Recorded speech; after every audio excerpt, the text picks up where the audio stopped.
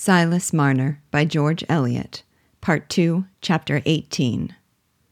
Someone opened the door at the other end of the room, and Nancy felt that it was her husband. She turned from the window with gladness in her eyes, for the wife's chief dread was stilled.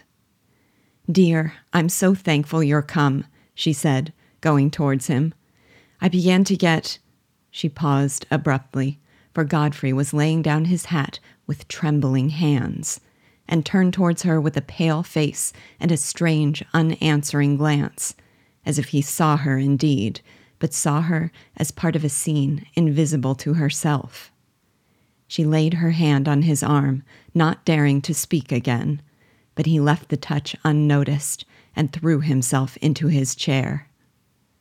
Jane was already at the door with the hissing urn. "Tell her to keep away, will you?" said Godfrey, and when the door was closed again, he exerted himself to speak more distinctly. "Sit down, Nancy. There," he said, pointing to a chair opposite him.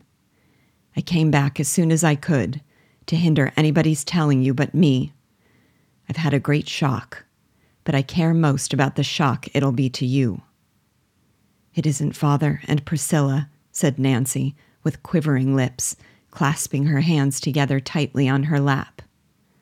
"No, it's nobody living," said Godfrey, unequal to the considerate skill with which he would have wished to make his revelation. "It's Dunstan, my brother Dunstan, that we lost sight of 16 years ago. We found him, found his body, his skeleton."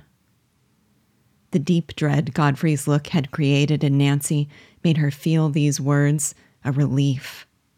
She sat in comparative calmness to hear what else he had to tell. He went on. "The stone pit has gone dry suddenly, from the draining, I suppose, and there he lies, has lain for 16 years, wedged between two great stones. There's his watch and seals, and there's my gold-handled hunting whip, with my name on. He took it away without my knowing, the day he went hunting on Wildfire, the last time he was seen." Godfrey paused. It was not so easy to say what came next. "Do you think he drowned himself?" said Nancy, almost wondering that her husband should be so deeply shaken by what had happened all those years ago to an unloved brother, of whom worse things had been augured.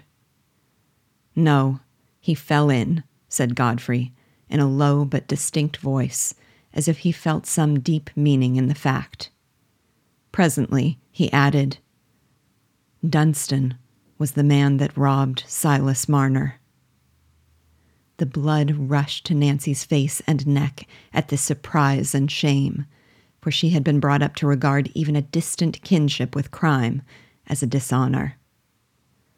"Oh, Godfrey," she said, with compassion in her tone, for she had immediately reflected that the dishonor must be felt still more keenly by her husband. "There was the money in the pit," he continued. "All the weaver's money. Everything's been gathered up, and they're taking the skeleton to the Rainbow. But I came back to tell you. There was no hindering it. You must know."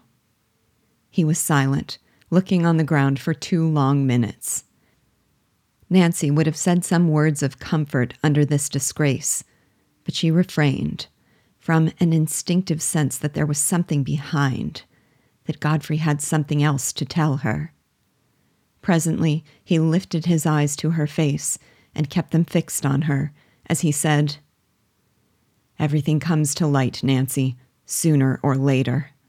When God Almighty wills it, our secrets are found out. I've lived with a secret on my mind, but I'll keep it from you no longer. I wouldn't have you know it by somebody else and not by me.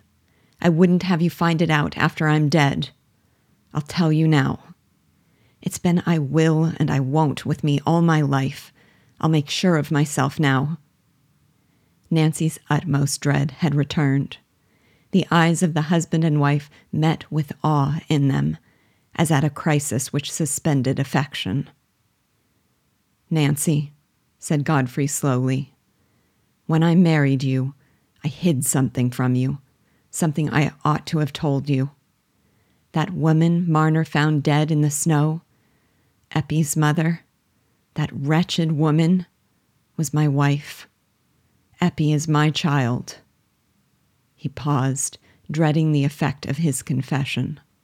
But Nancy sat quite still, only that her eyes dropped and ceased to meet his. She was pale and quiet as a meditative statue, clasping her hands on her lap.